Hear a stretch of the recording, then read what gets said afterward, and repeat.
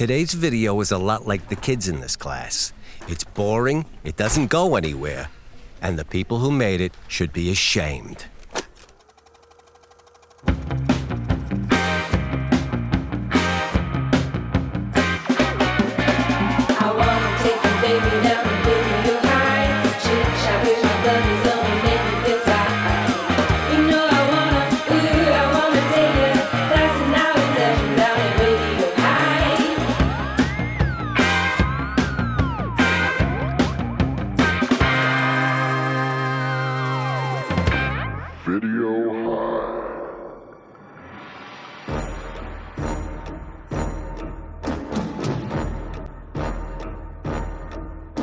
Like all good science fiction movies, Cyberzone, aka Droid Gunner, starts with an exposition dump text crawl. And you better believe that's neither the last dump nor exposition this movie makes. In the distant future of 2077, Jack Ford, the titular Droid Gunner, depending on which version of the movie you have, slums the mean streets of Phoenix with his sleeve-holstered pistol and musical pocket watch.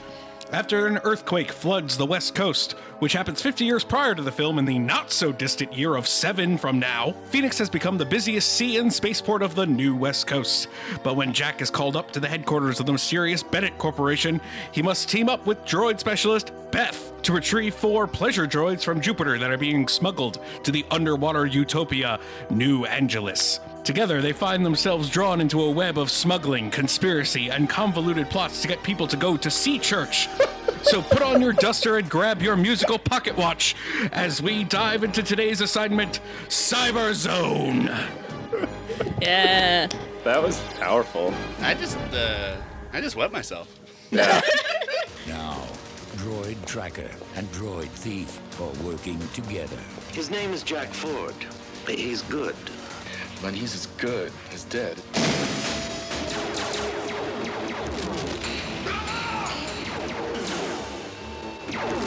Cyberzone. You pitched the movie way better than the movie pitched itself. I don't know if they ever did pitch it. Yeah. I feel like this movie just sprung into being like from the head of Zeus, fully formed.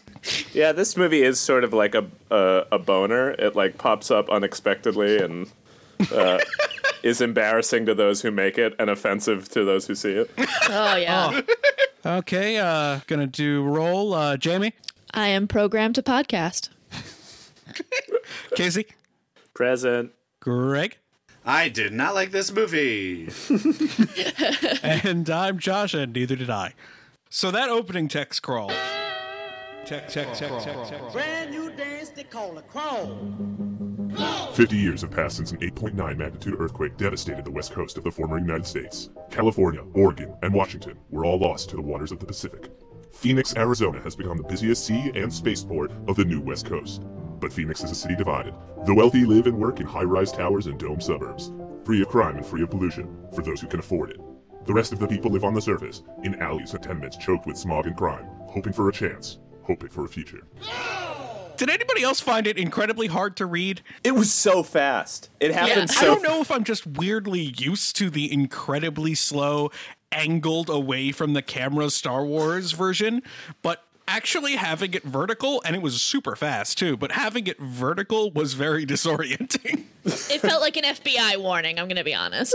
Totally. I liked it because this is the text crawl from every post 1985 science fiction movie. It like they're like, yeah, okay, the world has been destroyed. Cool, there's no more West Coast. All right, it's Phoenix. Boom, let's go. Also, you get the exposition no less than 3 more times. Yes, which I feel like was definitely an artistic decision that was never decided, where the director was like, okay, we're just going to have you restate everything we say. We may do a title crawl. I don't know. I'll probably cut this out if I do a title crawl. And then he forgot and left both in, basically. This is the first time that Fred Olin Ray and artistic have ever been mentioned in the same sentence. Okay, Greg, let's not throw around insults. Listen, I've seen a bunch of Fred Olin Ray movies, and I love them. Right, let's not knock down our greats. You know, there's only so many tent poles left in American cinema. And he's trying to make more tent poles, you know what I mean? Hell yeah, Greg! Oh! Yes! In immediately, the first scene, I am confused if he is a droid gunner or a PI. It's a little bit both. Look. I mean, what's a droid gunner? You say that like those are two very obvious things, but what's a droid gunner? Right. It's amazing that we get a text scroll at the beginning, the sort of boilerplate, like the world has ended type thing, rather than, okay, so in the future, because cyborgs are illegal, then we have these bounty hunters called droid gunners, and it's like, that would have been really similar helpful. to the way they do it in, I'll just pick any random movie, Blade Runner. A movie like Blade Runner, who knows why that movie popped in my head after watching this one, but a movie like Blade Runner, complete coincidence. A great sci-fi movie like that will hide its world building, will not just give you straight information, it will sort of sneak it into your brain as the story progresses. This is like, we're not getting anything from this opening crawl except rich people are rich, poor people are poor. Like that's all that you are left with at the end of this. And Phoenix. And we are in Phoenix. It could have been a lower third. We could have started the movie and it just comes up, boom, Phoenix. Like smaller lower third, like busiest spaceport. Like that's all it needs. Like Phoenix, and then in parentheses, but somehow worse. Then you learn that there's been an earthquake that changed the world completely. This is yet another movie that introduces the concept of a way more interesting movie, and will doggedly refuses to show you that part of the movie. Oh, don't look over there. You don't want that. Yeah. You don't want that. Wait, movie. what'd you say about earthquake that destroyed the West Coast? Nothing. They were like, oh no, they're asking too many questions. Put more tits on screen. Get the tits out. If there is one thing this movie does really well, it is whenever my brain started to question the plot or where we were going, it presented me with tits. Then all of my questions seemed to disappear. All forgiven. Sex position at its finest. It's funny because it in all of its advertising materials, there is nothing inherently sexy about a movie called Cyberzone nor Droid Gunner. That the VHS tape cover is just Mark Singer with a gun that he never has in the movie, and usually they want to push the sexy stuff on the tape cover. They want people to rent that fat material. Beth isn't even on the cover. Why would Beth be on the cover? Why would this movie care about Beth enough to put her on the cover? Same reason she's in the movie, for needless sex appeal. Yeah, I mean, I feel like, Greg, you sent us in the right direction for the beginning, which is Cyberzone, or for plot purposes, Droid Gunner, or for probably tax avoidance purposes, Phoenix 2, stars the Beastmaster himself, Mark Singer, as Jack Ford, a droid gunner. AKA Harrison Ford. AKA Han, how low can you solo? That's so funny. I never made the connection. We just really want to hammer home that this is the movie we made. Also, Chuba. Come on Lest now. we forget. Hey, I loved Chuba. I did love Chuba. I feel like the solo reference was more a reference to the lives of most people who will rent and watch this movie. Probably largely solo. But yeah, so Mark Singer is just tasked with finding people and killing droids, which have been made illegal in this world. They're used in the off-world colonies, but have been made illegal on Earth. That sounds familiar. Yep. I mean, really, what's great is that this movie starts out with Jack Ford being beaten up by a cyborg droid.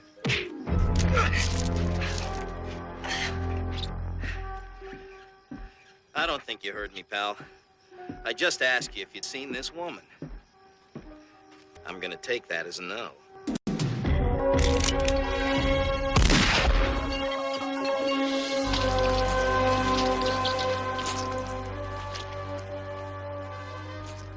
And then he takes out his sleeve-release Derringer, which makes the sound of a .357 Magnum when he shoots it.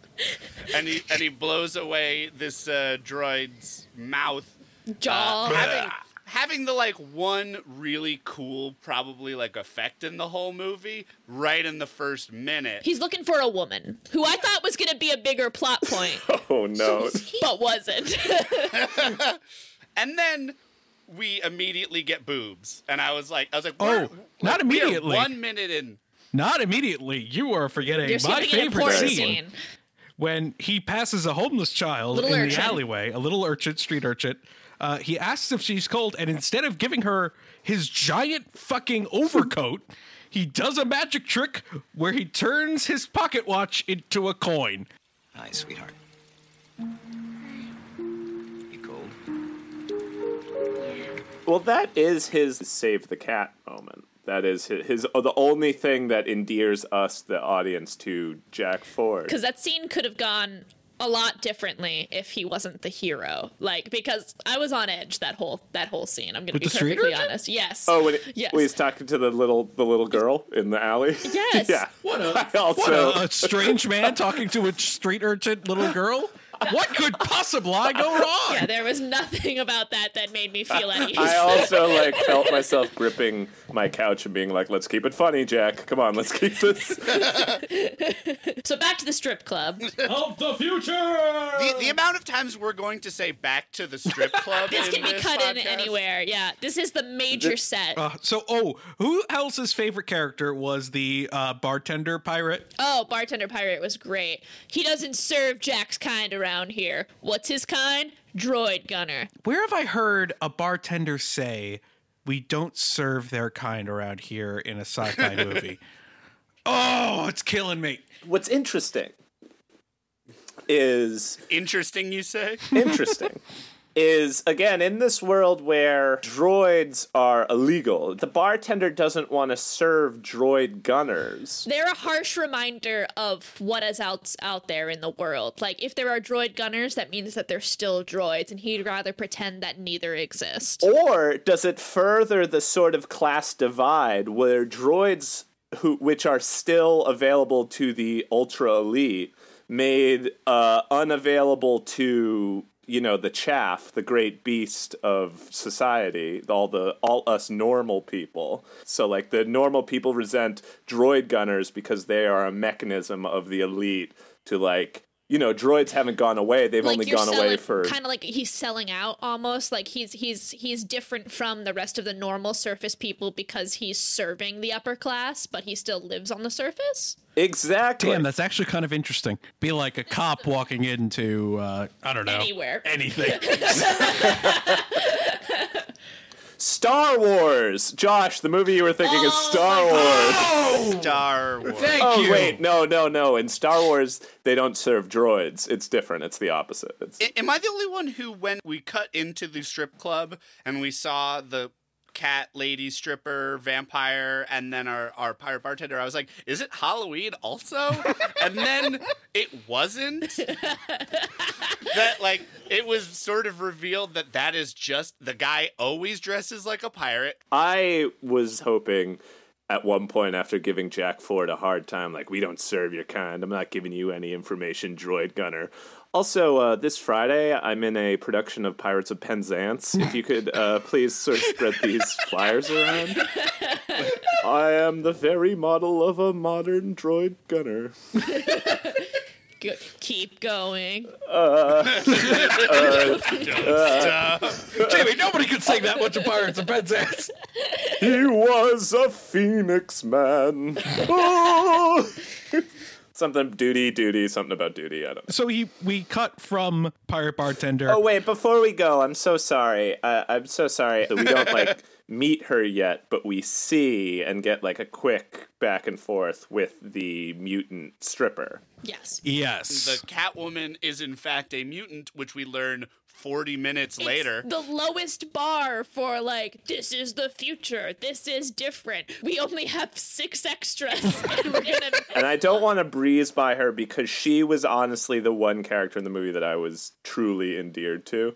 She carried herself with a sort of confidence within the world that made the world seem more rounded. Yep. She is, yes, a sex worker, as seemingly every female goddamn character in this movie has to be by some law, but The law of the future. Men shoot things, women have tits. Man, what else are you going to do with them? Right. This is the future. And she was a mutant, which in this world, being the mutations that we see, is having pointed ears, having like a cat-like nose, having fangs, and not having breast implants. I think that's one of her mutations as well. What a mutant! Clearly, silicone survives the post-apocalypse. One of the few industries that thrives. This is when we get our exposition. About New Angeles. The underwater city that is looking for workers. I'm Charles Humberstone, mayor and owner of New Angeles. New Angeles is a smoke-free, drug-free, alcohol-free, underwater agricultural community located 400 miles off the coast of Phoenix. I mean, it's pretty much just like going to Brigham Young University. 4 years of no drinking and no smoking. But I don't think it's explained here that the mayor of New Angeles is like a super conservative Christian-esque zealot, right? Like we don't learn that for another 20 minutes or so. So we're just like supposed to like keep these details in the back of our heads until... I mean, details is an interesting word considering this movie paints exclusively with broad strokes. Like, they don't tell us what New Angeles does. No, from the clues we get, most of the population of New Angeles is pipes. Yeah, they have a thriving pipe economy. Yeah, the end of that scene, it was one of the moments where I did sort of find myself frustrated with like the fun movie this could have been when the pirate bartender, besides being dressed as like the Dread Pirate Roberts, also is missing one eye. Yes, what is the story? Give me the story. Jack Ford has a pocket watch, which is very important to him, and he says, "Do you want to play for it?" And he puts down a six-sided dice, and Jack Ford sort of sneers at him and drops the dice into a shot glass and starts to walk away. And then the pirate bartender shoots, like swallows the dice, and then says to Jack Ford, "I'll keep my eye out for you."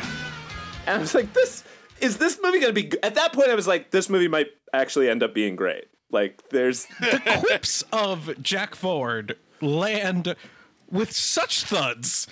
I totally disagree. I found this movie actually to be, in parts, what was almost frustrating was, like, I found the dialogue to be, like, yes, like, obviously pulpy, but fun. To be honest, there are certain script eloquencies that I appreciated, but so much of the performances had no thunder, but like they were all dead behind the eyes while delivering what is supposed to be this sort of like His Gal Friday, like crackling 40s noir dialogue. Do I pass inspection? You'll do. I got a message. Something about a job. Yes. You know the surface world? I'm told it's your element. It's where the real people live. Well, it's also like a movie that is chock filled with character actors, which is amazing if you give them characters. Right. Like, I love Matthias Hughes, who plays Hawk, but he has nothing to do. He just stands there so much of the time. And Mark Singer is like really trying to like make this hit. He's trying to make an iconic smuggler character. Yeah, and it is. And he is far too serious for it. Yep. So we then cut to clearly repurposed spaceship footage from, I'm assuming, some other movie or television series, because there's no way they made it for this movie, right? Like, this is... The space footage is taken from 1980's Battle Beyond the Stars. Thank you. I knew it. I did not want to look it up, but I knew it. This footage was also used in the following movies. Yes. Space Raiders, Star Slammer, The Escape, Not of This Earth, the remake, Andy Colby's Incredible Adventure, Dead Space, Vampirella, Star Quest 2, and Space Portal. Oh, wait, and also Ultra Warrior. I genuinely liked that space footage, so I'm going to have to check out all these movies. I own all of them. That space footage is utilized to introduce us to Hawk. Hercules. Yeah. Is it Hawk or Hawks? It's Hawks, I think. It's Hawks plural, I believe. Hawks? Yeah. I think so. I believe it is Hawks plural. He has multiple hawks shoved into a beefy blonde body. And he wears leathers like nobody's business. And his ass looks great. Yeah. He sort of, Hawks to me looks like one of the members of Nelson is hiding Arnold Schwarzenegger in his body. Hawks takes the 4 pleasure droids off of this Jupiter colony. Droids from colonies. That also sounds familiar. Drive me crazy. I don't know what you mean. I'm interested in why they picked Jupiter, considering it is the gas planet. Oh, yeah. Oh. And also, we know that women are from Venus, Greg. He steals them from this Jupiter colony, where they are busy doing their life's work of rubbing their own boobs. Important work. Oh, my God. Oh, the way he takes them away. Can we quickly acknowledge the wonderful bit? Could I please have your attention? I'll do anything you desire, and I'm designed to please you. Oh, wait a minute. Wait, down. I get sexual pleasures by having women follow me single file down the hallway. So yeah, that moment, what a wasted opportunity. I was so ready for, like, if this movie was just a little bit more clever and maybe a little less misogynistic, like, later you could use the pleasure droids to, like, fight off people or something. You could, like, if they follow orders... That's too much agency, my man. Too much agency. This guy's commitment to his professionalism is, like, applaudable. I'm just gonna say. He could not care less about these pleasure droids. He just wants to get the job done. Meanwhile, they've all been given the same direction from the director of, like, never stop swaying and, like, moving sexy. They gyrate the entire ride back to Earth. Consistently gyrating. Mr. Olin Ray, how should I be playing this moment? Writhing, baby. Writhing. Yeah, think about it like every time your breasts aren't on display, you're in physical pain. What a way to make a living, right? Boing. Which is a line. That is what we cut out of from this scene. It's a living. One of them goes missing, and I was convinced until the final moment that was because they could not get her back for a second shoot. Absolutely. You're probably right. The fact that they lost a droid and there's no explanation for how this happened. So I thought, like, oh, actually Hawks does love one of the pleasure droids and he's held on to them secretly and he wants to rescue her and that's why he needs to team up with Jack to, like, basically get clear with his love. No, that's not a plot point. Then I went a little further and I was like, oh my God, what if Beth is the 4th missing droid? Not realizing who she is until it's revealed, but she wasn't. Beth is a human. A sexy librarian human. College educated. I just jumped to so many, like, better plot points besides they could not get this 4th actress back for the days that they needed her. I've watched so many of these movies that, like, at this point, like, the idea of having a coherent A plot, let alone a B or C plot, is so out of the question in my mind that, like, every so often a movie I'm like, no, there's no way that they'll pull out something like that because this movie's too stupid. And then they do, and I'm like, wow, they wrote this. Like, good job, guys.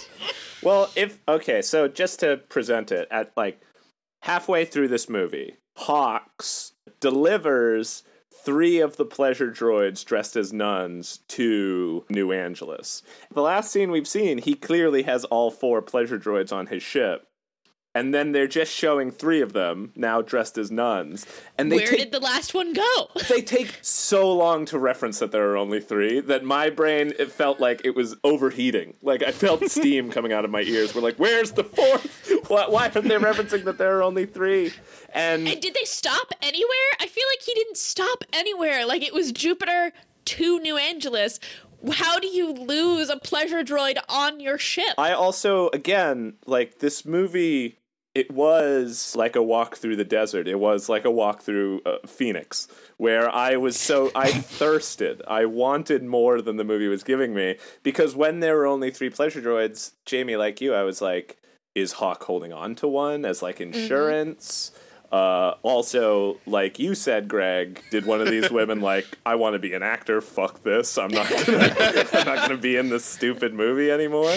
So I thirsted for all these things, when really I think the answer is, it was the laziest answer to a screenwriting problem, which is, how can we get Hawks and Ford to team up and go back to New Angeles? Yeah. It's like, one of them got away, so they need to go back. But he's like so shocked that like they're not paying him the full amount, when it's like, you delivered 3/4 of the package. Yeah. Oh, man. You didn't even do your job. Right. It's interesting you say package. Nice. Yeah, he has lost, what we are told constantly, he has lost $1 million worth of merchandise. That's not nothing. That's not nothing.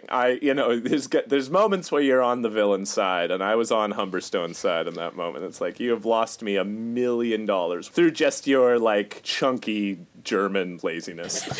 Also, since we're here, I do want to jump back. Where are we? I have to ask, where are we? We basically are doing the Hawk storyline all at once, Right. real fast. Beyond everything that was frustrating about the scene, which most frustrated me is this leaned back to the scene when Jack and Beth talk to our homeless friends who are cooking a mutant on the barrel. Jack asked the homeless guy, have you seen any beautiful women? They wouldn't be mutants. Well, all we got left now is mutants.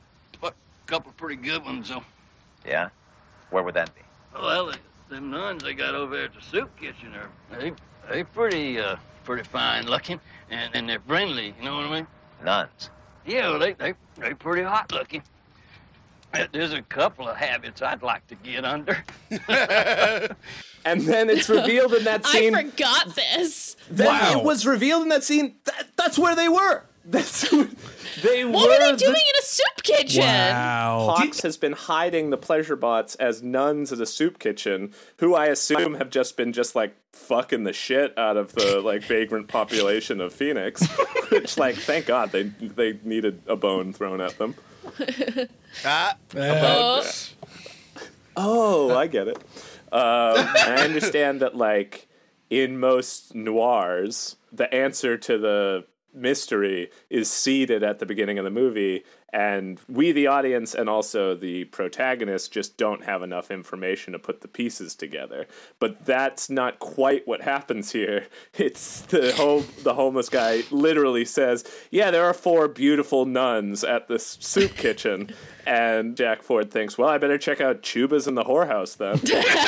All right, so we're all over the place. We still actually haven't met Beth, so we got to backtrack a little bit. Real fast, we cut to Jack in bed, and he's having flashbacks, and they are baffling flashbacks. They are quick cuts. 75% of them are just shots from the previous like 3 scenes in the movie that I don't know why they would be included in his nightmares. And then there are little nuggets of like a woman calling for help and him being useless, and we never actually learn the full story of these flashbacks. But our hero is a tortured soul. Tortured by something. Well, I think, Jamie, that less inventive screenwriters have sort of conditioned us to think that all dreams in movies should have a purpose. I found this dream very true to life, which it was just nonsense. This is the most dreamlike dream in any movie. Total nonsense, meant nothing, gives you no information. He wakes up from this dream and he gets a call asking him to come on up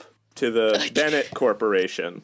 On the rich side of town. And we learned that the 4 pleasure droids stolen from Jupiter belong to, I forget his name. Damn it. The head of the Bennett Corporation. I'm assuming it's Bennett. Is it Mr. Bennett? What was his name? Mr. Reginald? Okay. Yes, Mr. Reginald. Why not? I don't know who that actor who played Mr. Reginald was, but he, to me, came off as a sort of Edward James Olmos. Yes. He sort of had a vibe of like a Robert Gould. Or I like these. Keep going. He was kind of a powerless Booth. Not bad, right?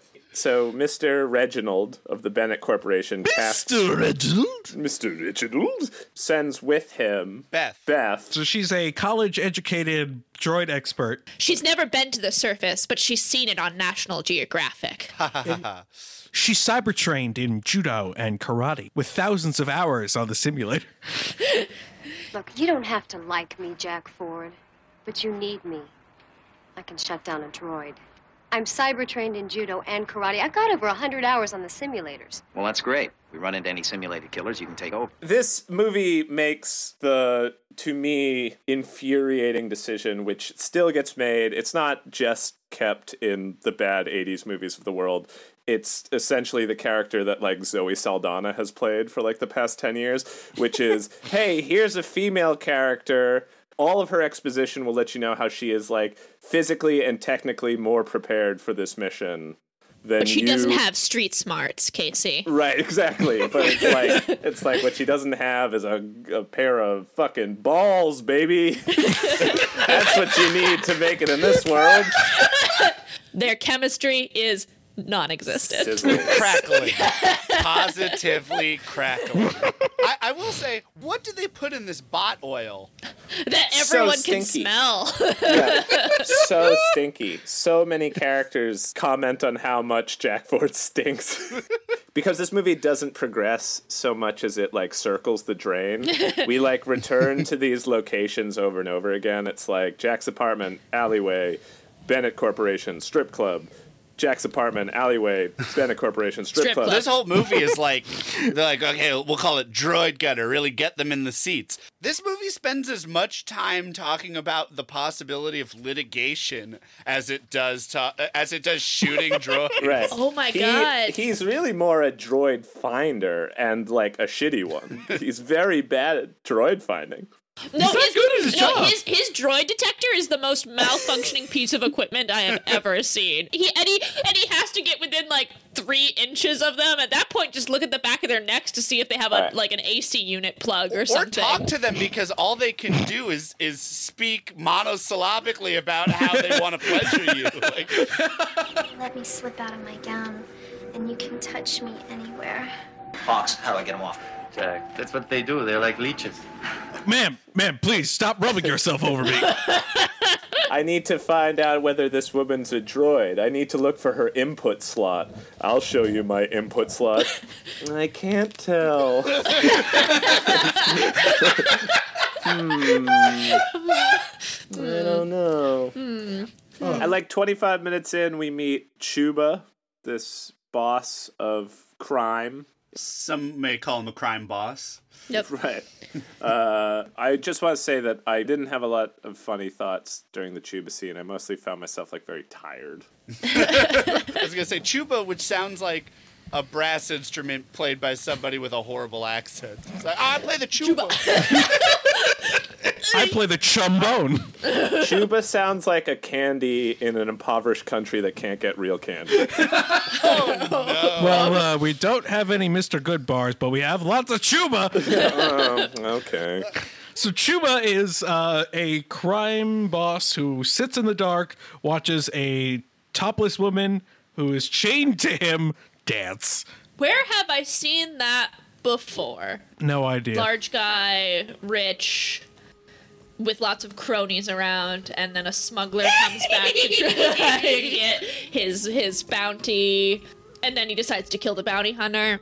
Nah. Got nothing. I like how Chuba looks like the mystery man from Lost Highway hanging out with Nathan Lane. Yeah, and then Chuba asks if Beth is for sale, and we get the immortal line, No, she's not for sale right now. at any moment he could sell her to anyone. To anyone, because he that's is- the economy in Phoenix is credits, cash, women. Yeah. Which transitions us to this whorehouse that specializes in non-mutant women. It also sets up, you know how in Die Hard you have the whole, like, take your shoes off, and it leads to the great plotting, wardrobe-wise, of why he's running around barefoot and shooting the glass. This scene was that, but for getting Beth to dress sexy.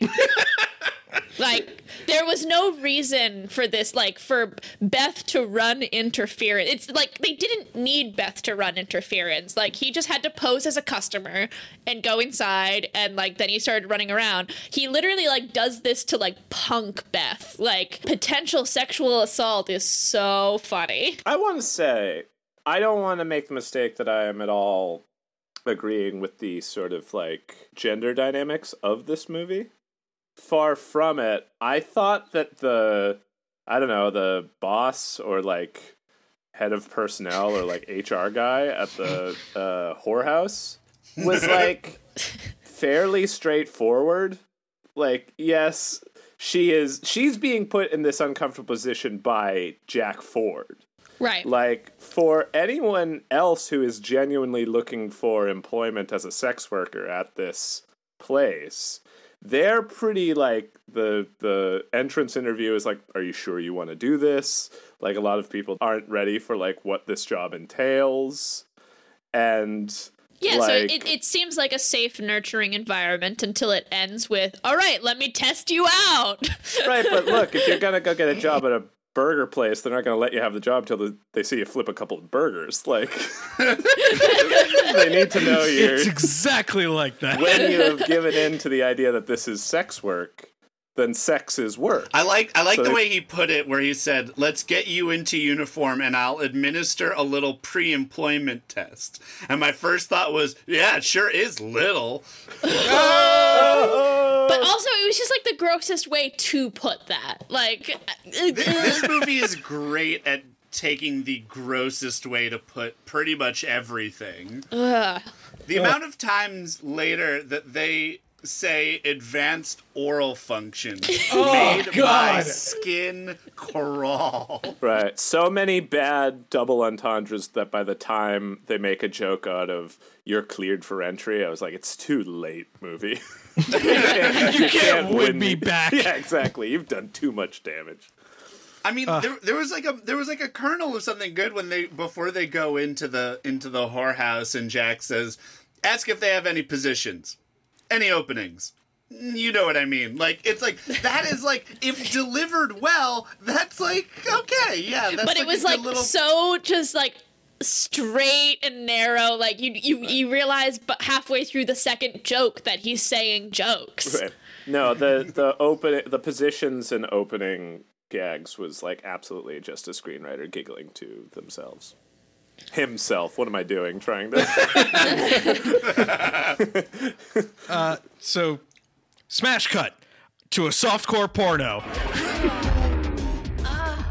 Where Jack interrupts and scans the woman with his incredibly not good droid detector. Droid detector. It goes on for so long. It was very uncomfortable. This was where the movie is firing at the cylinders that the movie is trying to fire on, which is the plot is totally coming off the rails, and I was like, boobs. We present you with boobs. Boobs are like the center. Like, they recenter you in this movie. It's somehow this movie, if it was in one rhythm, it knew the moments to present gratuitous nudity to, like, inert any distraction. Right, exactly. You just see this, like, extended sex scene with these two people, and I wrote jokingly in my notes, like, there is a 0% chance that these two people have anything to do with the plot. And then but you were wrong. But I was wrong. Oh God, Schreier. Jack enters searching for the droid. Hi guys. Don't get up. Sorry, I thought you might be an android. You know something? Your husband's been looking for you. Oh, the first woman that I was looking for at the beginning of the movie. Well, that's tied up neat and tidy with a bow. Like, was here the whole time. Hey, right under his nose. That's resolved. I was actually delighted because I thought that thread would go nowhere. And I was very disappointed. I thought that thread had to do with, like, the woman he couldn't protect, and it clearly wasn't. Yeah.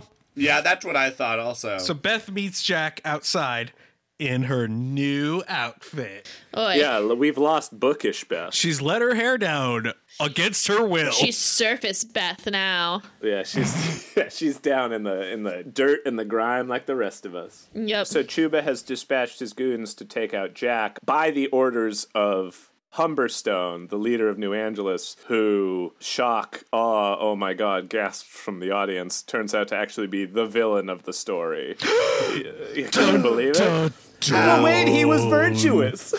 Wait a minute. Conservative Christians are never the bad guys in history. Nice. Yeah, and then they're attacked by Chuba's guards Goons. or cronies. And Beth gets to show off her cyber training. Not only is she sexy Beth, she is the Beth that was promised. Yeah, she totally dispatches the bad guy in like she kicks ass. Like it is that moment where she fits the mold of so many female co-stars in action and sci-fi movies to come, which is like, why is this not the lead of the movie? Like, she is so much more capable to handle this problem than Jack Ford. A bag of grain is more capable than Jack Ford, I would argue. Humberstone is Humberstone. He and his toady Walsh, who is, as the kids say, very extra. Because Chuba and his two aged goons have failed. I sent my best and only men. A general manager of a Best Buy, and Egg Shen from Big Trouble in Little China to go take out Jack Ford. Yeah, I do like that it's like in the future bounty hunting and like crime is like not a young man's game. So the villains dispatch the assassin droid. Where have I seen this before? A very large Eastern European man as a robotic square-jawed who's going to eliminate. Josh, you're thinking of the sort of main villain from that movie Eliminator and Eliminator 2 Decision Time.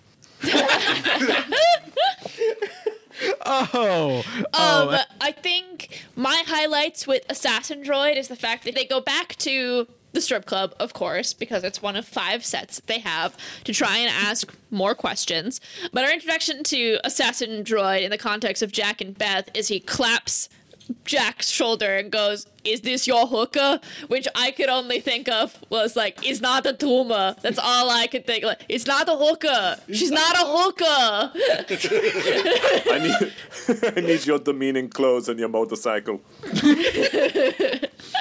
There's a fist fight between Jack and Assassin Droid, and Beth takes a very long time searching for the thing in her purse that can shut a droid down, as promised that she could do. Her sonic screwdriver? Her sonic screwdriver. That's all it was. Yeah. She's not ready. She's not ready for the. She's still a upper class. She's not ready for the sort of violence and high octane danger that comes with the surface world. But with some assists from Cat Stripper, we best the Assassin Droid in a way that, again, made him seem kind of not like a threat at all. So right, almost like it shouldn't have been in the movie. Yeah. But in hacking the mainframe of Assassin Droid, everything was set to auto wipe, but she's able to discern 3 things. 1, the nuns must be protected. Huh. Interesting. If only 2, someone earlier in the movie had told us anything about nuns. Maybe. 2, terminate Jack Ford. And 3, an airstrike is automatically activated. Suddenly there's a sound of choppers above, and I thought this was going to end with a plane blowing up this smuggler's bar. Oh, I did too. I thought there were missiles incoming to this bar, but no, not exactly that. Like, just a guy in a helicopter with a handgun. As soon as I saw the helicopter and they were shooting at it, I immediately wrote down, helicopter will explode, and my pen hadn't left the page and it explodes on screen. And I was just like, well, fair, thank you. Right, a single shot from Jack Ford's gun blew up that helicopter, and the pilot's last thought was, why did I have to bring my collection of matchboxes and gasoline? I do appreciate a movie that posits the idea that one lone helicopter is an airstrike. Oh my God, Jack, you're bleeding. I don't have time to bleed. Oh. It was at this point that I just wrote, is everyone on Quaaludes? No, I genuinely did think that when he says, I don't have time to bleed, and then he, like, passes out, that was pretty funny. In the context of, like, knowing that line is stolen from Predator. As, like, it was, like, a cool line in Predator for Jesse the Body Ventura to say, and then this movie steals that line, but because he's bleeding, he, like, gets woozy and passes out. I thought that was actually pretty But before he passes out, he says we need to go to his place because he has a Band-Aid there. This guy is too cool for school. They have to put a hat on a hat. They can't have just the line. Yep. There's so many good... That is, I ain't got time to bleed, then he passes out. Let's go to my apartment. I have a Band-Aid there. Like, this is where the writer really came to play for this scene. Like, actually, that was... No. The best line is right after that. There's a bottle of local anesthetic on the counter. Cut to Jack Daniels on the counter. And I'm like, all right, movie. That was good. That might have been the funniest scene in the movie. I will say, though, with that, while I appreciated that, then he goes on to pour the Jack Daniels onto his wound, which is not anesthetic. That hurts a lot. That does the opposite of what anesthetic does. Do you think he meant antiseptic? Probably. No. Well, no, and then he drinks it, and that's what I think supposed to be the point. Really, the move is you drink it, and then you pour it. You don't pour it so that it hurts, and then you drink to, like, feel better. That's not how that works. And then he does not sterilize the pliers, the huge pliers that he just sticks into his skin to rip out this slug. also, he does the hilarious thing that whenever any, like, cool, tough person in a movie has to swig a bunch of whiskey as, like, their one means of anesthesia when they're doing, like, they gotta pull a bullet out or something, they don't wait for, like, them to get drunk. Like, he like, drinks a whole bottle of whiskey and then immediately starts digging into his shoulder with pliers. Like, none of his senses are dulled. He is in just as much pain, except he has, like, a stinging nose and throat. He doesn't have time to bleed, Casey. Yeah. He made that very clear. Because then we're back to Jack and Beth and the anesthetic. And their sex scene?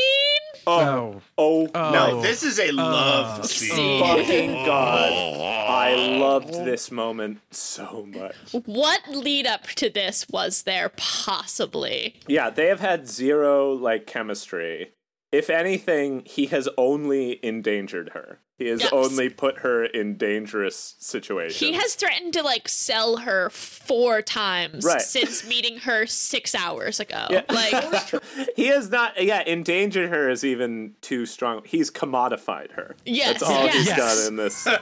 She's looking at his watch.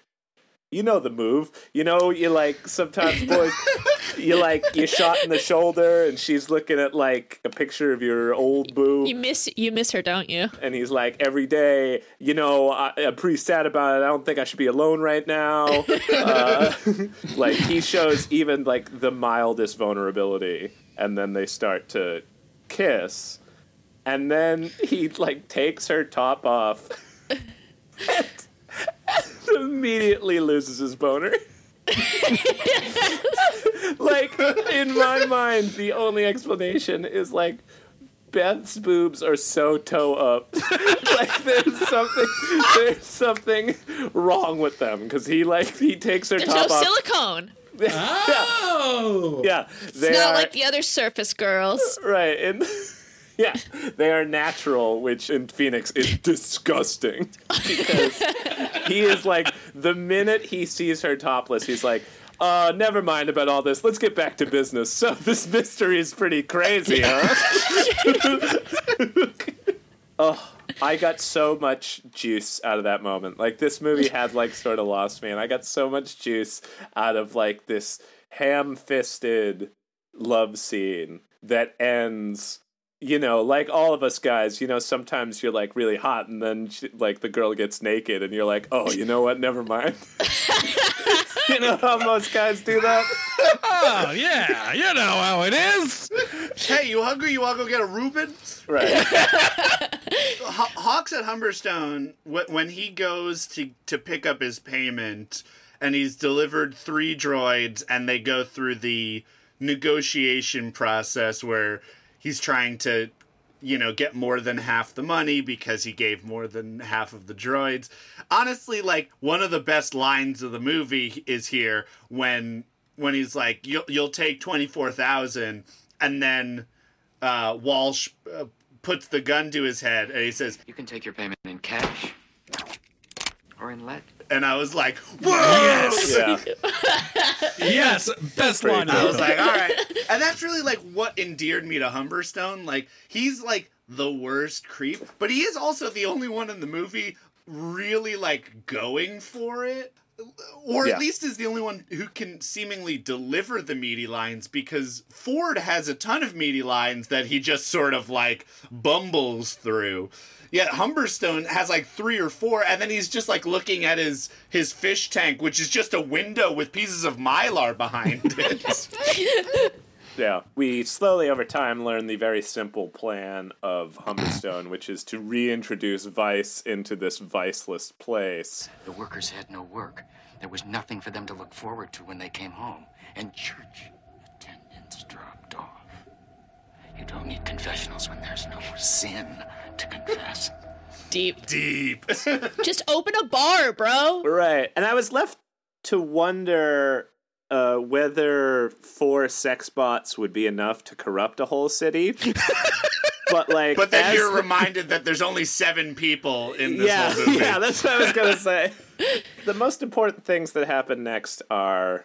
We go back to the strip club. We go back to the strip club, where we have a team-up. Yeah. Thank God for a goddamn team-up. The most anticipated team-up in cinematic history. Where Hawk and Ford meet each other because Hawk has lost one of the pleasure droids. When Ford offers him a cut of the money he's going to get from Mr. Reginald to steal back the 3 pleasure droids from Humberstone, using... once again, our baby girl Beth to pose as one of the pleasure droids to trick Humberstone and get into New Angeles. Oh. I so wish instead it had been revealed she was a pleasure droid who had gained sentience. Like, man. That's too good, though. Right. I thought she was being set up as, like, the Sean Young character to be like... Yes! But they stole from Blade Runner, but, like, not the good stuff. It's like they read the spark notes of Blade Runner. Yes. Yeah. They tell this plan to Mr. Reginald, and, this is the first time he's seen Beth as, like, jaded by the surface world. And he says, "My God, Beth, what has he done to you?" It's like, well, he devalued my obvious martial and scientific expertise, and twice had me pass as a prostitute. The second time, not even as a human prostitute. So, after, of course, balking at the sight of my naked body, I love him. Oh, no. That's it. That's the plot. That's it. There we go. You nailed it. Yeah. But, like, arguably, the real world is terrible for everyone. But it is especially terrible for women. The real world is bad for everyone, and especially bad for women, which is a quote that applies to this movie and also the real world. But, like, all of these sci-fi movies that were of this time, that was the extent of world building that they did is just like, the rich have gotten richer, the poor have gotten poorer. There is, like, it always flirts with the edges of, like, really interesting class-conscious politics. Yeah. Everyone in this world is supposedly, by the admission of the opening scroll, getting brutalized in one way or another. Where a better movie would make that the meat, that is very much the window dressing of this walk down memory lane. Yes. If I were in Beth's shoes, I would not feel liberated by this knowledge. I would, gotta check my privilege a little bit and be like, yeah, I'm gonna go back to this place where I graduated from college and, like, didn't have to deal with these things and was valued as a human being. But no, that's not the message she takes away from it. Nope, it's let's go and I'll shove a tracer where the sun don't shine. Oh my God, gross. So gross. They're on Hawk's submarine. They say, you have the tracer on you, and she says, yeah, and it's really uncomfortable. And my skin crawled. That tracer's in her vagina, right? That was the implication. So much of this script made me physically uncomfortable. Yes. And then they sneak into New Angeles. Which doesn't seem necessary because they later blow away all of their guard stock pretty easily. And you'd imagine if you had somebody who was, as they said, trained in judo and hand-to-hand combat, she would probably be a use in such a situation. Instead, they feel the need to sneak in for no discernible reason. Again, the characterization of Beth, they have given her all of the skills necessary to succeed in every part of this mission. She is an expert at droids. She apparently can speak 7 languages, making her great for espionage, and she is like a martial artist. She should be able to run this whole mission by herself. It is insane. Yep. James Bond could. But instead, she is just the toy of these two lunkheads. Right. So while Hawk brings Beth in the guise of a pleasure bot to Humberstone's office, Ford sneaks into New Angeles. This is when we get the very, very, very uncomfortable scene between Beth and Humberstone. Yes, because it turns out the crux of their plan, which was that Beth was going to lead them to the other droids, that plan is immediately thrown out the window because, much like any conservative politician, Charles likes to sample the merchandise. Yeah. Which makes sense. And actually, that of course it's like a creepy scene, but it was meant to be he's like a villain and a creep. And I thought one of the best, again, like frustratingly funny and interesting choice is he is like sort of, putting the moves on this pleasure droid. Also says, I make a pretty good martini. Would you like one? She says, yes. And then he hands her the martini and says, cocktails for 2. I prefer the Spike Jones version. You're programmed for humor. Which, everyone who's going to see Droid Gunner is going to love that joke that references 1930s big band music, right? Everyone's going to be rolling in the aisles. 2077! Yeah. Everyone's rolling in the aisles at that reference.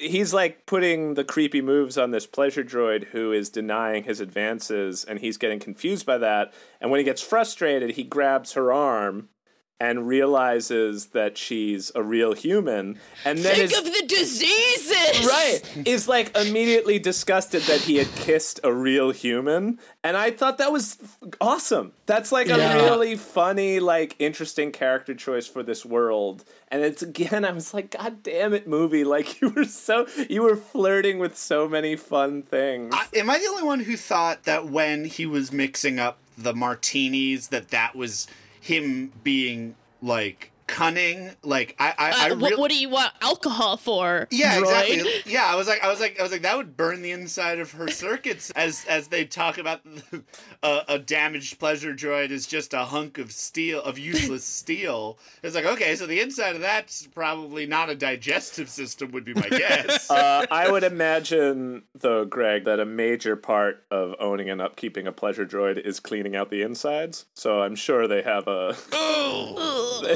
process for dealing with that. Just when I thought this movie could get grosser. I hate this thread.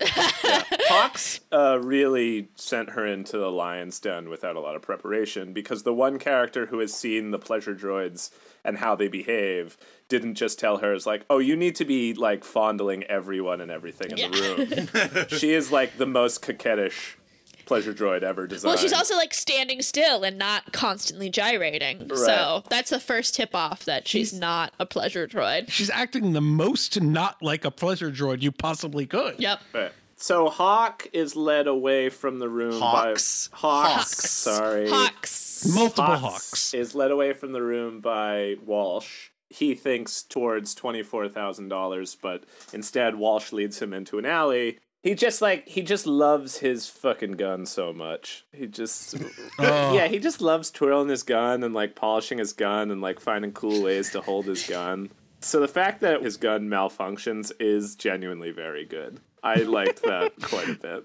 Was it that it malfunctioned? I read that as it didn't have any bullets, and I was confused. I think he just never loads it.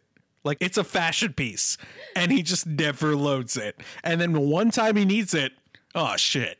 Well, to me, it's like, it doesn't really matter. It's like, is it that it was not loaded? Is it that the safety was on? Is it that it misfired? It's sort of ultimately doesn't really matter because the gag is that after a whole movie of him playing with it like it's his dick, he has a moment to kill Hawk and it doesn't work, which is fun. I like Symbolism. That.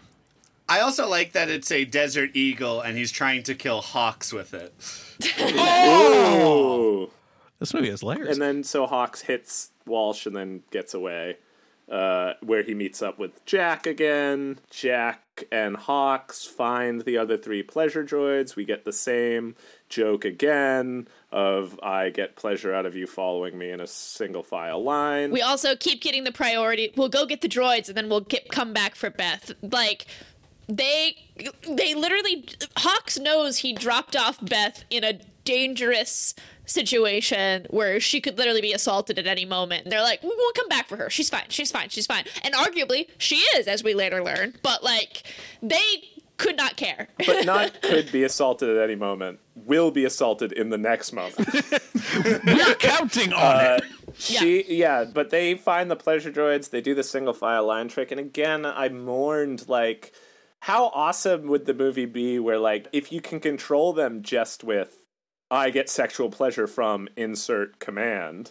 It could have been like, as they're trying to get away with the pleasure droids, that's when the guards like surround them and they say, pleasure droids, I get sexual pleasure from you kicking ass. And then they like, the pleasure droids pick up guns and start like blowing away the guards. That would have been awesome. That would have been so good. Movie. That would have predicated the idea that they had more than 6 blanks and 7 extras, though. Yeah. Because they end up bringing they get the droids, they bring them back to the submarine, they go back to get Beth. But they almost don't. They almost don't. And Hawks is like, there's about 100 men out there waiting for us. And I just wrote, is there? Like, is there more than 100 men? About 100. There are 7 extras, I believe. And they're shown twice. There are 2 shots of people coming out of doors and shooting at them. So many railing kills, though. Railing kill. There are maybe 9. You know, you don't see them up close. They're definitely reused. Yeah. Upon going back to rescue Beth, Hawks and Ford, like, cleanse the population of New Angeles.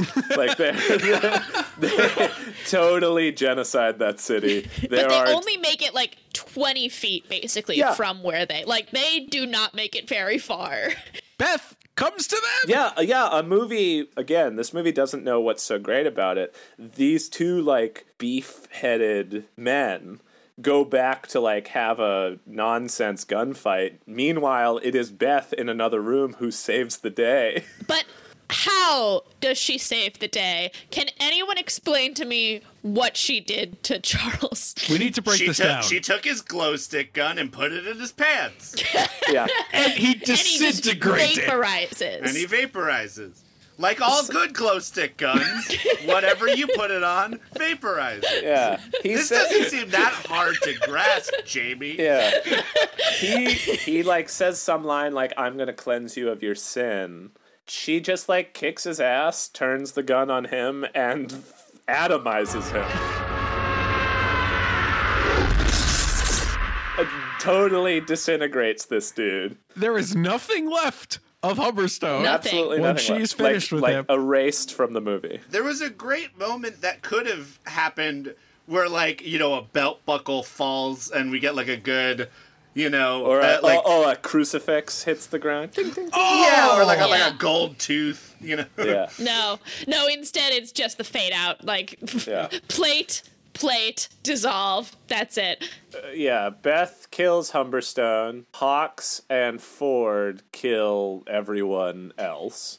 Everyone. You know, it seems we have tied up all the loose ends, but then out of the corners steps Walsh with Ford's pocket watch. How? Who cares? When would this have been taken? No when idea. were they ever in a room besides this very moment? These two characters who have never met, have no prior history. Like, well, again, it would be one thing. It would still be, like, dumb, but it'd be one thing as if he stepped out of the corner with the pocket watch looking at the picture of... whoever it was. Sister, girlfriend, wife, mother, I don't know. All of Who the above. knows? If he stepped out of the darkness with that watch and was like, I remember her, and it's revealed that Walsh was, like, the guy who killed... Nah. Ford's. Like, it would be lazy and tacked on, but it would make more sense than what happened, which is nothing at all. He just suddenly is holding the pocket watch. It is important to our lead character, and it plays a song. These fucking filmmakers, which is a term I use advisedly, decided to just full out steal from Sergio Leone. Just like straight up steal the last gunfight from For a Few Dollars More. Like, it's just literally what they're doing. It's just like, hey, I liked that movie. Remember that movie where there's a standoff that ends when, like, the song in a pocket watch ends? We got a pocket watch. Let's just steal from that fucking movie. It's so infuriating. How does it feel, Italians?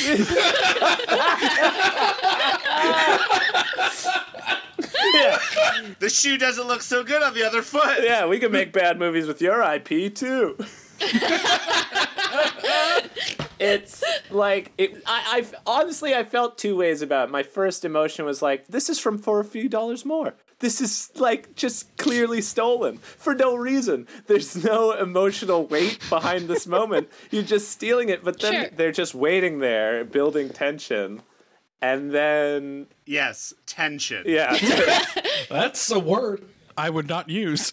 And then when it does, they start firing at each other, and it's edited to show that they each shoot like 4 or 5 shots before they hit Anyone each other. hits. And I was like, in that moment, I was like, oh, please, I hope they all miss. I hope the thing is all 3 of them miss every single shot, and then they have to just stand there awkwardly at the end and try to figure out what to do next. Well, and then finally they get hit right in the raspberry jam package Oh, that they've yeah. been Yeah. holding for the whole movie in their shirts, apparently. Yeah, Walsh was mostly jelly donut. Like, he really bursts. Real when he fruit gets flavor. May I posit the reason that Fred Olen Ray took the ending for a few dollars more is because he used this as a pitch when he brought it to the studios to try to get a few dollars more for the movie. Walsh is killed. Hawks is also killed in this shootout.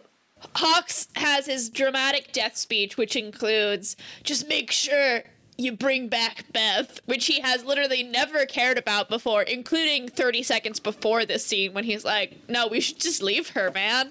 Well, no, because he also says, just promise me one thing, that I get my shit. Did he say ship or No, he said shit? share. I thought he said share. Yeah. He said share. I heard shit, and I was just like, yeah, get your fucking shit, baby. Like, No, share. Even in death, all he cares about is money. But for his dying line to be like, make sure I get my share is pretty... It's fun. It's like good. It's got more dramatic irony than the rest of this movie was heaving at us. Yep. And if there was any god in the sky, that's when Cher's "How You Believe Love" would start playing. If only they had a few dollars more. They can't afford that. So Beth returns and says, you came back for me, did they? Barely. She also said why. She did. She did say, why? Why? Which does, I think, highlight the crux of their relationship, which is that she apparently loves him for some reason, and he couldn't really give much of a shit about her. No. Whatever, like, horniness towards her was keeping him going was dispelled when he saw those toe-up titties. I mean, really, it's out of, like, guilt and this loyalty to I made a promise to someone and I couldn't keep it. And that's really his only, attraction / interest in Beth is, like, he promised to keep her safe. No, sorry. It's even worse than that, because she says, you came back for me, why? And he says, because I made a promise to someone once upon a time. Yeah. It has nothing to do with you. You are but a proxy. Why did you come back to save me? Oh, this isn't about you. That's basically what you said. So frustrating. So then they return to Bennett Corporation, where Jack gets paid, and Beth leaves with him because... Why not? She actually says, why not? Because Josh and Jamie, stop me if this sounds offensive, like all women. Stop. We get a great epilogue. We get a happy ending. Because our hobo from earlier in the movie is searching through the trash, and who should saunter up next to him but our fourth missing pleasure droid dressed as a nun, who whispers into his ear that she's gonna fucking bone the shit out of him. And he is all for Sweet that. nothings. He says, yes, please. And then they just walk off into the sunset. Yeah. Cyber Zone, more like Cyber Bone. Nice. To be fair, that makes a lot more sense than the actual title. Yeah. Rip off report card. Rip off report card. Rip off report card.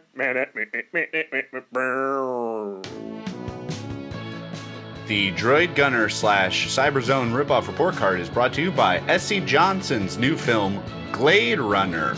Plug it in. Plug it in. Genre stalwart Fred Olen Ray may have 3 names, but he's only got 2 things on his mind. Making movies and making them cheap. He has helmed more ripoffs than maybe any other director in the past 4 decades. With over 150 titles to his name, he's the man who is responsible for the ludicrous Hollywood Chainsaw Hookers, the no less insane Scream Queen Hot Tub Party, and the following movies featuring the word bikini. Bikini Drive-In, Bikini Pirates, Bikini Frankenstein, Bikini Frankenstein 2, which means that there were plot points unresolved from part 1, and The Girl from Bikini. Not to mention 11 others that I refuse to mention. He is the brains behind Bad Girls from Mars, Beverly Hills Vamp, Invisible Dad, Attack of the 60-Foot Centerfold. I don't even have to write jokes. These are real movies. You can buy these. You can buy some of these from Ray. Mr. O.R., we are forever in your debt. Droid Gunner star Mark Singer is no household name, but he should be at least familiar as he was forever immortalized as Conan's biggest box office competition in theaters. Goddamn should be a household name. But as you can see, Mr. Universe he is not.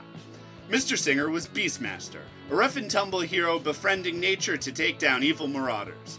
And besides a busy TV career, he gave us the goods with Dragon Quest, The Alien Takeoff Deep Space, also made by Fred Olen Ray, and Street Corner Justice, where he plays a character simply named Mike Justus. Oh, no! Oh, yes! The non-Coscarelli Beastmaster sequels are glorious enough cheese for the filmography of 5 men. Thanks for taking us on so many journeys, Mark. Yay! No stranger to direct-to-video film, Matthias Hughes might have been one of the kings of blockbuster in his heyday.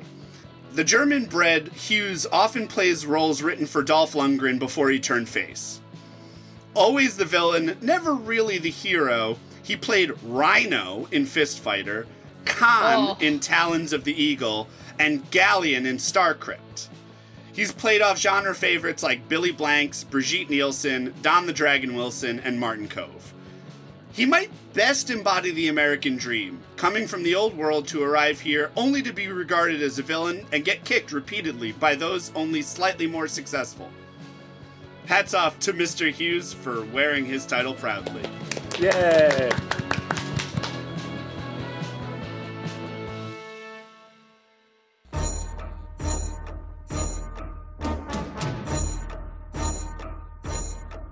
Alright guys, so that was Cyberzone, Droid Gunner, or Phoenix 2, depending on... Was it really called Phoenix 2? I missed that one. In the version I watched, at least, the opening title card is Mark Singer in Phoenix 2.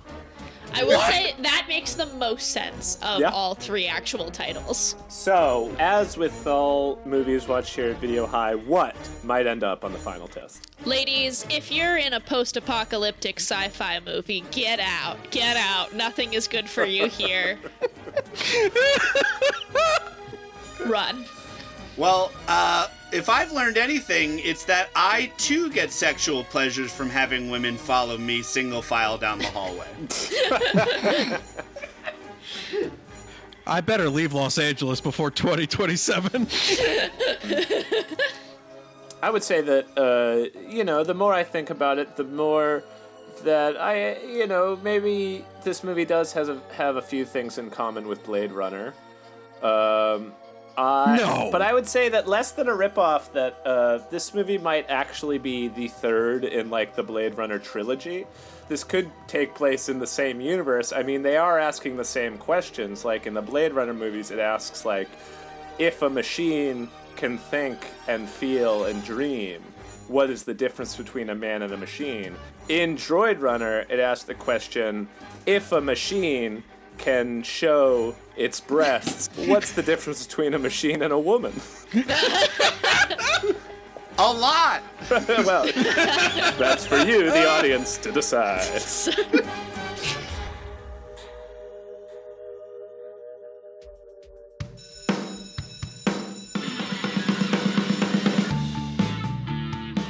Thank you so much to Philip Marlowe, our teacher, Seth Applebaum of Ghost Funk Orchestra, and Gabriella Tessitore of Scout Harris for the theme music. Justin Ferrero of the Rizzos for bed music and sound mixing, Ann Shear for the logo, and the entire Video High crew. Myself, Josh Roth, my wife, Jamie Kennedy, Greg Hansen, and Casey Regan. Next episode's movie is The Lords of Magic. Listen on Spotify, Apple Podcasts, or wherever you get your podcasts. We'll see you next period.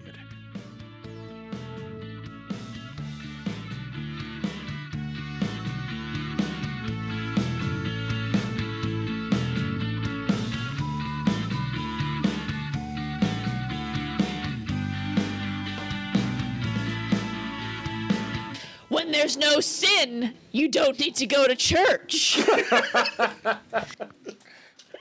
That's pretty good.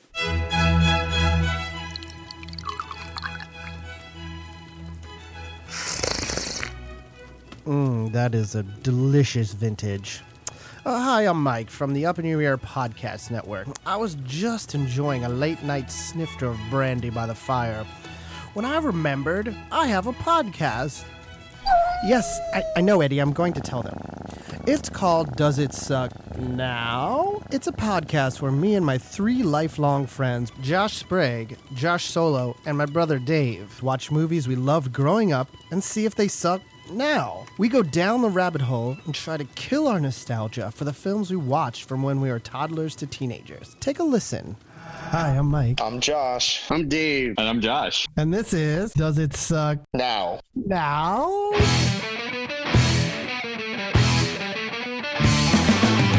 I just have one more joke I wanted to say, which was awesome when he's getting kicked out of the dinner party. And he's like, don't you ever come back here again. And he goes, suck my dick. Don't you love the movie Magic, right after that, where they're like, cut to, it could be 20 years later. It could be 30 years later because Mark Singer, who knows? The face and the chest are telling me different things. Everybody starts out by saying, this movie sucks. However, you should totally watch it because it's awesome. I want to be Jack Fizzle. Jack Fizzle sounds like a fluffer. Yeah, Peter true. Cetera? Yeah. Peter That Cetera? song, yeah. I'll fight for your honor. That song, whatever. Yeah. That song. I am the man that will fight for your honor. Right. Throws it, then Burton catches it, and he throws it back. Boom! And all the Buddhas go to shit. Mullets are fantastic in this movie. Robin Hood's mullets fucking suck, and the mullets are really satisfying. Medieval mullets or 1989 mullets. Thank you, everybody, for listening to us decide that Major League does not suck. Now.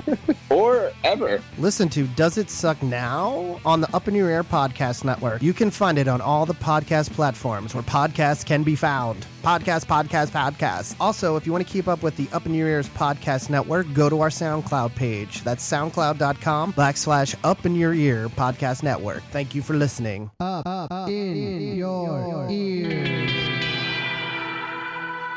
Podcast Network.